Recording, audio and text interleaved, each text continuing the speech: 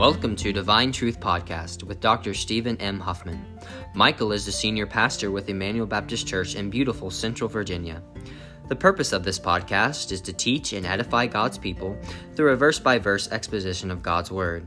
To learn more about Emmanuel Baptist Church, please visit www.ebcmineral.com. And now, here's Pastor Michael Huffman. To Ruth chapter number 2. Ruth chapter number 2. Just want to keep you just a few minutes tonight and share some thoughts with you from the remainder of the second chapter of Ruth.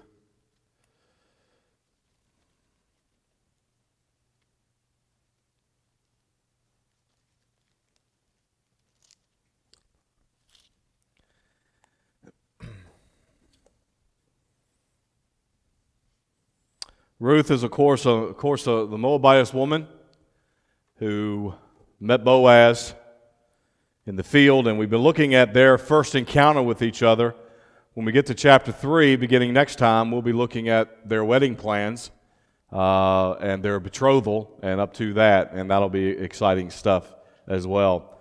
But I want us to notice some things this evening that Boaz showed unusual kindness to Ruth, being that she was a foreigner in the land, and he gave her unusual amount of protection. He told her, you glean here, don't go anywhere else. And you folks remember what the law of God said about gleaning. If somebody owned a field, they could go out and they harvested the field. And if they missed something or they dropped something, the law said they could not go back and pick it up, that was for the sojourner or the stranger or for the poor or the orphan. And so if you were a landowner and you were plowing your field, first of all, the law said you couldn't go all the way to the end of the property. You could only go within a breadth's distance of it, so you had to leave the outer row of your harvest for those that were in need. And if you gathered up a bundle of grain and you dropped it or anything like that, then you had to leave it. You couldn't go back and get it. And so that's why Ruth is there. She and Naomi are hungry. They have no man in their life to take care of them. No children, of course, and so that's where they are. They're back in Bethlehem. The barley harvest has now come. God is now blessing the nation again after their poverty time. And so they're back, but they're poor. And so Ruth goes out and gleans in the field. And Boaz notices her and basically goes up and asks his foreman. He said, who is that? And they say, she's a Moabitess woman. And so then Boaz goes over and speaks to her and says, listen, I want you to stay. Don't glean anywhere from here. I want you to stay close to my sisters or my nieces. We don't know which one it was, but we do know that these girls, these maidens that he was talking about, are part of his family, part of his clan. I want you to stay close to them. I've told the men of the field not to touch you, and that could either be not to touch you physically, but more than that, it's probably don't harass you because you're not the owner of the field and you're out here gleaning. Don't let them harass you, Ruth, because you're poor and you're doing this for your family. I've told them to leave you alone. And also, Ruth, I want you to stay close to the group, because you can imagine what would happen to a very attractive woman out in the field gleaning in a part of the field all by herself. And so he said, I want you to stay close to the group, and I don't want you to go any farther. And then that was Boaz's protection. And then we looked at Ruth's perplexity when we said that she fell on her face and she was absolutely astonished that Boaz showed her this type of kindness. And basically, why have I found grace in your sight? And we liken that part of the story of Ruth to the sinner, don't we? That as sinners saved by grace, we look at God, we bow before God, and we say really in our hearts, and sometimes we say it out loud in our prayers, God, why are you showing such kindness to me? What have I done for you to show such kindness to an unworthy person? And the answer is what? Nothing. Nothing. I said Sunday morning, and I'll say it to you again, that God saves us for one reason, and one reason only, for His glory. God doesn't save us because He sees something in us that's innately good. He doesn't save us because He sees something in us that's valuable. He saves us because that's what brings Him glory. And God always does those things that brings Him the maximum amount of glory. Even, folks, if we don't see it, Even if those times we really can't because we look, the Bible talks about with eyes veiled, and we really have a tough time looking through these eyes of flesh to really peer through and see God's purposes, to see God's plan, to see God's promise.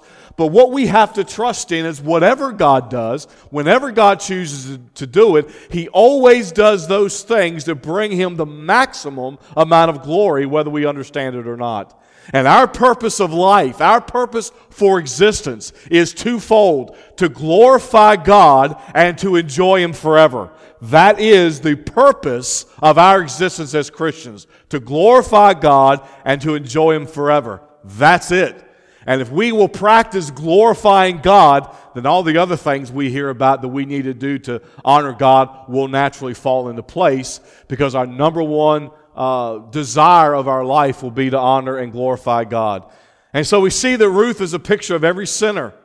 She bows before the Master, who became like one of them and showed grace and showed mercy to the one that was undeserving. So let's go on to number 3, where we see Boaz's proclamation. Now he's going to give Ruth an answer as to why he is showing her so much kindness. Verse 11, "And Boaz answered and said unto her, It hath been fully shown to me all that thou hast done unto thy mother-in-law since the death of thine husband, and how thou hast left thy father and thy mother and the land of thy nativity, and art come unto a people which thou knewest not heretofore. The Lord recompense thy work, and a full reward be given thee of the Lord God of Israel, under whose wings thou art come to trust." But Ruth asked a very simple question. You don't know who I am. Why are you being kind to me? Sometimes, folks, it's just because you've come in contact with a kind person. But Ruth asked a very legitimate question. You don't know me. I'm a stranger in the land. Why are you being kind to me? And Boaz gives the answer. And he first of all says, it has been fully, he says in verse 11, it has been fully told to me. And in the Hebrew, that's a double verb. And in the Hebrew language, just to give you little linguistic things that you probably don't care about, but it'll help you understand.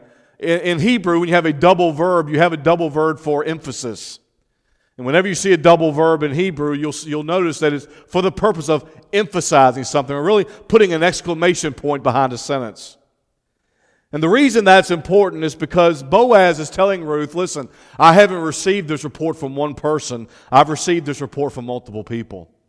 Ruth, you may be a stranger, you may be a sojourner, you may be new to the service of the God of Israel, but trust me, Ruth, your testimony is clearly known among the people of Bethlehem. I have heard about what you have done from multiple people. And what were those actions? They were twofold. First of all, the actions that she did toward her mother-in-law had made its way around town. Boaz had not just heard from one person the kindness that Ruth has shown to her mother-in-law because she left her family and stayed with her mother-in-law. But Boaz had heard this from multiple people, and therefore Ruth was seen by Boaz as a very courageous young woman. And he says in verse 12, the Lord recompense thy work, and a full reward be given thee of the Lord God of Israel, under whose wings thou art come to trust. Now what Boaz does is, because Ruth has shown kindness to her mother-in-law, shown kindness to this older woman, has shown deference, has shown love. Listen, Ruth left her mom and dad. I remember when I first left my mom and dad. How many of you guys remember when you first left home? Was it fun? Well, at least he's honest. Rebecca, how were you when you left home? Hey. Brian, how were you? Navy? Okay. So we were about I was 17, so I was 17, a month away from 18, so we were about the same age. And I went away to Bible college at 17 years of age. About 8 hours away from home. I had never been by myself away from home that far ever. The closest I had ever come to being away from home was going to youth camp. And that was in Murfreesboro, Tennessee, and it was a big group of us, so it made things a little bit easier. But here I am, a 17-year-old spoiled brat, really spoiled brat, and I packed my little bags, get my little car, and head south to almost Gaffney, South Carolina, to go to Bible college. I was about 15 minutes from Gaffney. It's a little place called Shelby. And, yeah, that was interesting. That was interesting. I was fine until I called home the first time. And when I called home the first time and I began to hear familiar sounds, that's when it hit me. You know, silly sounds like the dog barking that my parents liked better than me anyway. The grandfather clock, I'm not kidding. The grandfather clock chiming, all these familiar sounds. And I immediately became homesick. And it was not pretty. So leaving, if you, unlike Robert, if it was traumatic for you to leave home, then you kind of get an idea of what Ruth was going through. But not only was Ruth leaving home, but Ruth was leaving her religion. At least I left a Baptist home and went to a Baptist college. Ruth left home and she left her religion. Why? To take care of her mother-in-law. And Boaz praises Ruth and says, listen, what I'm hearing of you is I'm hearing of the kindness that you've shown to Naomi and the kindness that you've done to her in leaving your home and leaving your father and mother and sojourning with her. Because listen, had Ruth not come with Naomi, what kind of shape would Naomi have been in? She was probably in no physical shape to go out into the fields and glean. But this young girl went with her to take care of her. And Boaz says, I've heard what's going on with you. I've heard what you've done. And so then Boaz in verse 12 pronounces a blessing on Ruth. Notice what he says in verse 12. The what? Lord recompense thy work. The Lord God of Israel, under whose wings thou art come to trust. Now, whenever you come in the Old Testament and you come to the word Lord, capital L, capital O, capital R, capital D, it's the word Jehovah. Speaking about Jehovah. Jehovah is the older name of the Hebrew word for God, Yahweh. Yahweh. Yahweh is a tetragrammaton. It's the personal name for God. It's the proper name for God. So if anybody ever asks you, what's the proper name for God? It's not God. It's what? It's Jehovah, or if you want to use a more modern term, it's Yahweh. That's the proper name for God. That's how it appears in the Scriptures. And here's what's very important about the Jehovah or the Yahweh. This is the name of the covenant-keeping God. Listen, many of the names of God, and we went through the names of God some time ago, but many of the names of God, Jehovah Jireh, Jehovah Nisi, Jehovah Shalom, they are the names of God that first emphasizes the fact that God is a covenant-keeping God. Because, let's take Jehovah Jireh. Because God is a covenant-keeping God, He is a God that provides. Because God, Jehovah Nisi, because God is a covenant-keeping God, He is the God who is our banner. You say, Pastor, what in the world does that mean? He's the one that goes before us. Whenever the Israelites would go out to war, the banner wavers would always go first. And they would hold the banner of the troops. They would hold the banner of the nation of Israel. And when the Bible says that God is our banner, our Jehovah Nissi, then the Bible is saying that He is our covenant-keeping God who always goes before us in the battle. Trust me, when you go into battle with the devil, your Jehovah Nissi goes before you, and so the devil knows whose army's coming. And Jehovah Shalom, because He is the covenant-keeping God, He is the covenant-keeping God who is also our peace. And it basically means, folks, that God does what He says He's going to do. And when Boaz pronounces a blessing on Ruth, he twice uses the name of God that indicates that God is a promise keeper. I'm not only going to bless you, Ruth, but I'm going to bless you in the name of the God who is a promise keeper. It's the same word or the same name that was used by Moses, or God used to Moses in Exodus chapter 3 and verse 14, where God said to Moses, what? I am that I am. I am that I am is God's divine name. Just as Jehovah, Yahweh, is God's divine name. And it is the same name that Christ uses for Himself in the Gospels. It expresses God's quality of being an absolute being absolute eternal, absolutely unchanging, absolutely dynamic in His presence. It literally means, folks, He who causes things to be. It could also mean this: I am the self-existent one. Again, it's the personal name of God. And Boaz uses the personal name of God to bless Ruth. That's how he pronounces a blessing on her.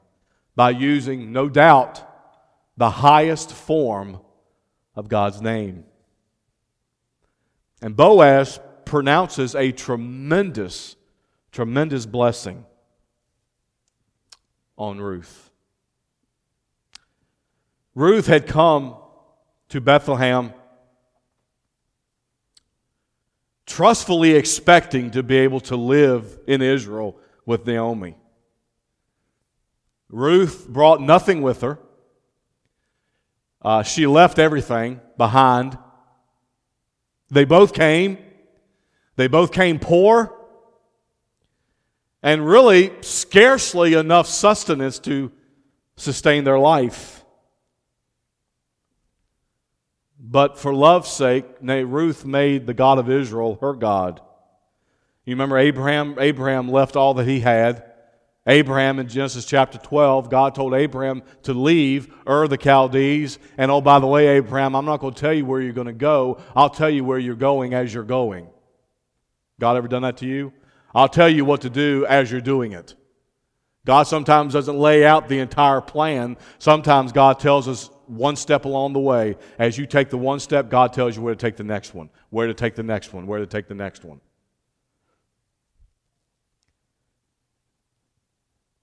And Boaz wishes on Ruth in verse 12 a full reward. Let me just add this footnote here. There's something beautiful about the relationship between Ruth and Boaz already. The relationship between Ruth and Boaz begins where every relationship should start. Douglas Magnum said, from both Ruth and Boaz, the display of covenant faithfulness leads to the beginnings of a relationship that will culminate in more provision and protection for either Naomi or Ruth than either Naomi or Ruth could have hoped for. What is he saying? The beautiful thing about Boaz and Ruth's relationship here is that Boaz and Ruth's relationship began around the covenant-keeping God. And folks, isn't that where every relationship finds its strength? Around the covenant-keeping God. Ruth and Boaz's relationship from this moment on and will continue to be strengthened because of the relationship that started around the person of God. If a relationship doesn't start around the person of God, then the relationship is in trouble. And no matter what relationship it is, business relationship, marriage relationship, friendship, whatever it may be, if it does not start and have its continuance around the person of God, it's in trouble. It's almost as if Boaz was saying to Ruth, because God is a God of faithfulness and promise-keeping, you can believe me in what I'm telling you. Because Ruth implores the God of promise, or Boaz implores the God of promise. And you need to remember, church, that the same God that Boaz called on to bless Ruth is the same covenant-keeping God that you and I serve, isn't it? It's the same God. Ruth could trust Boaz because he pledged by the covenant-keeping God. We can trust the promises of God because we are in Christ. We are in that covenant-keeping God. Because we are in that covenant-keeping God, we can believe whatever He says. Jesus Christ identified Himself as the I Am, the same as Jehovah, the covenant-keeping God. And we are secure and can trust Christ because Christ is in God and we are in Him. Because that is the fact, you and I can trust whatever God says. You know, there are 91 times in the New Testament alone, 91 times where you and I are said to be in Christ. 91 times. We can trust Him. And we are in the covenant-keeping God and can trust that God just as Ruth could trust Boaz. And then look at verse 15. And she arose to glean. And when she arose to glean, Boaz commanded his servants, saying, let her glean even among the sheaves, and do not insult her. Don't give her a hard time. Don't stop her. Let her do her thing. Also, get this, you shall purposefully pull out for her some grain from the bundles and leave it that she may glean, and do not rebuke her. Let me tell you one thing right now. Boaz is calling on the name of Jehovah to bless Ruth, but I can tell you one thing right now. Boaz is smitten with this young girl. He is bitten by the love bug. Who believes in love at first sight? No one? Boaz did. I mean, he took his girl under his wings, and he said in verse 16, not only, let her glean where she wants, but as you gather your bundles, go ahead and pull some out of your bundle on purpose and just throw it on the ground so she can get that too. Well, he must have really loved Naomi. No, he really had a thing for Ruth. He probably said, Naomi who? So Ruth could trust Boaz. And folks, I want you to keep in mind, Ruth is a picture of the sinner. Boaz is a picture of Christ. And just as Ruth could trust Boaz, you and I can trust Christ. Because just as Ruth was inside of the promises of Boaz, who called on Jehovah God, the covenant-keeping God, we are in Christ Jesus, who is the great I Am, who is the covenant-keeping God, who is the self-existent one. And we can trust those promises. And notice what he says in verse 23. So she kept fast by the maidens of Boaz to glean unto the end of barley harvest and of wheat harvest, and dwelt with her mother-in-law. The rest of the verses there kind of deal with just Ruth gleaning in the field, and then we come down to the end of the chapter where it says she stayed there with the relatives of Boaz because she could trust him. She could trust him. And folks, we can trust the promises of God. We can trust the promises of God. Didn't say it was going to be easy, but we can trust the promises of God. Amen? Let's bow our heads in prayer. Father, we want to thank you tonight for your goodness and your mercy and your grace to us. We thank you, Father God, for your word. We thank you for its truth. We thank you for the examples of men and women in the Word of God that were faithful to you and leave us an example that we should follow. Thank you, Lord, for your mercy and grace to us. Thank you for your provision. And Father, help us always keep in mind that as Ruth was in Boaz's promise that he made through the covenant-keeping God and could trust them, we can trust the promises of Christ because we are in the covenant-keeping God as well. Help us not to forget that.